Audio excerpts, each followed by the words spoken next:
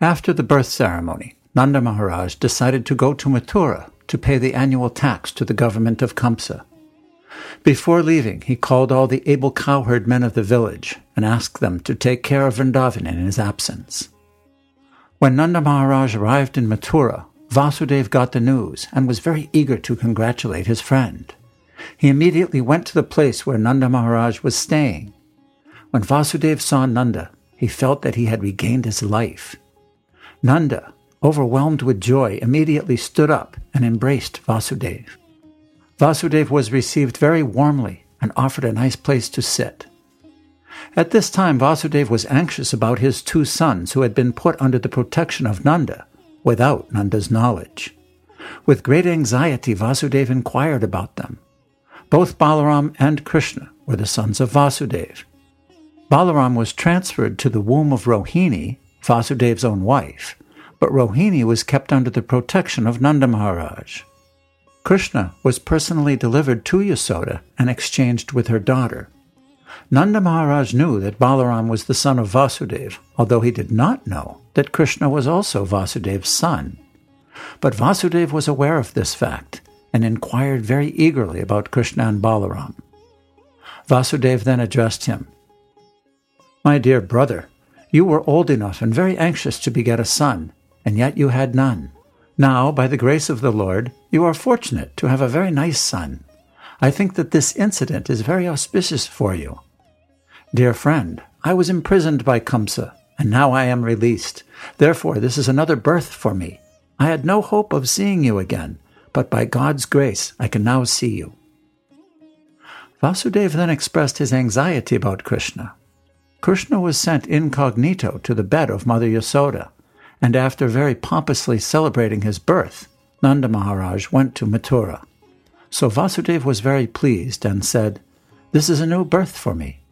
He never expected that Krishna would live, because all his other sons had been killed by Kamsa. Vasudev continued, "My dear friend, it is very difficult for us to live together. Although we have our families and relatives, sons and daughters, by nature's way we are generally separated from one another. The reason for this is that every living entity appears on this earth under different pressures of fruitive activities. Although they assemble together, there is no certainty of their remaining together for a long time. According to one's fruitive activities, one has to act differently and thereby be separated. For example, many plants and creepers are floating on the waves of the ocean. Sometimes they come together, and sometimes they separate forever. One plant goes one way, and another plant goes another. Similarly, our family assembly may be very nice while we are living together, but after some time, in the course of the waves of time, we are separated." The purport of this expression by Vasudev is this. Although he had 8 sons born in the womb of Devaki, unfortunately they were all gone. He could not even keep his own son, Krishna, with him. Vasudev was feeling his separation, but he could not express the real fact. "Please tell me about the welfare of Vrindavan," he said. "You have many animals. Are they happy? Are they getting sufficient grass and water? Please, also let me know whether the place where you are now living is undisturbed and peaceful."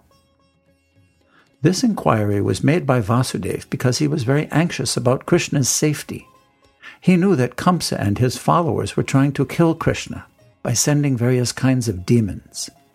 They had already resolved that all the children born within 10 days of the birthday of Krishna should be killed. Because Vasudev was so anxious about Krishna, he inquired about his safety and his residence. He also inquired about Balaram and his mother Rohini, who were entrusted to the care of Nanda.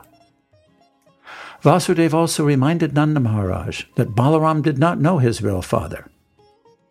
"He knows you as his father, and now you have another child, Krishna, and I think you are taking very nice care for both of them." It is also significant that Vasudev inquired about the welfare of Nanda Maharaj's animals. The animals, especially the cows, were protected exactly in the same manner as one's children. Vasudev was a Kshatriya, and Nanda Maharaj was a Vaishya. It is the duty of the Kshatriya to give protection to the citizens of mankind. and it is the duty of the Vaishyas to give protection to the cows. The cows are as important as the citizens.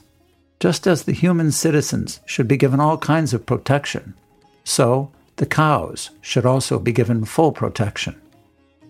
Vasudeva continued to say that the maintenance of religious principles, economic development, and the satisfactory execution of meeting the demands of the senses depend on cooperation among relatives, nations, and all humanity. Therefore, it is everyone's duty to see that his fellow citizens and the cows are not put into difficulty. One should see to the peace and comfort of his fellow man and the animals. The development of religious principles, economic development, and sense gratification can then be achieved without difficulty. Vasudeva expressed his sorrow due to not being able to give protection to his own sons born of Devaki.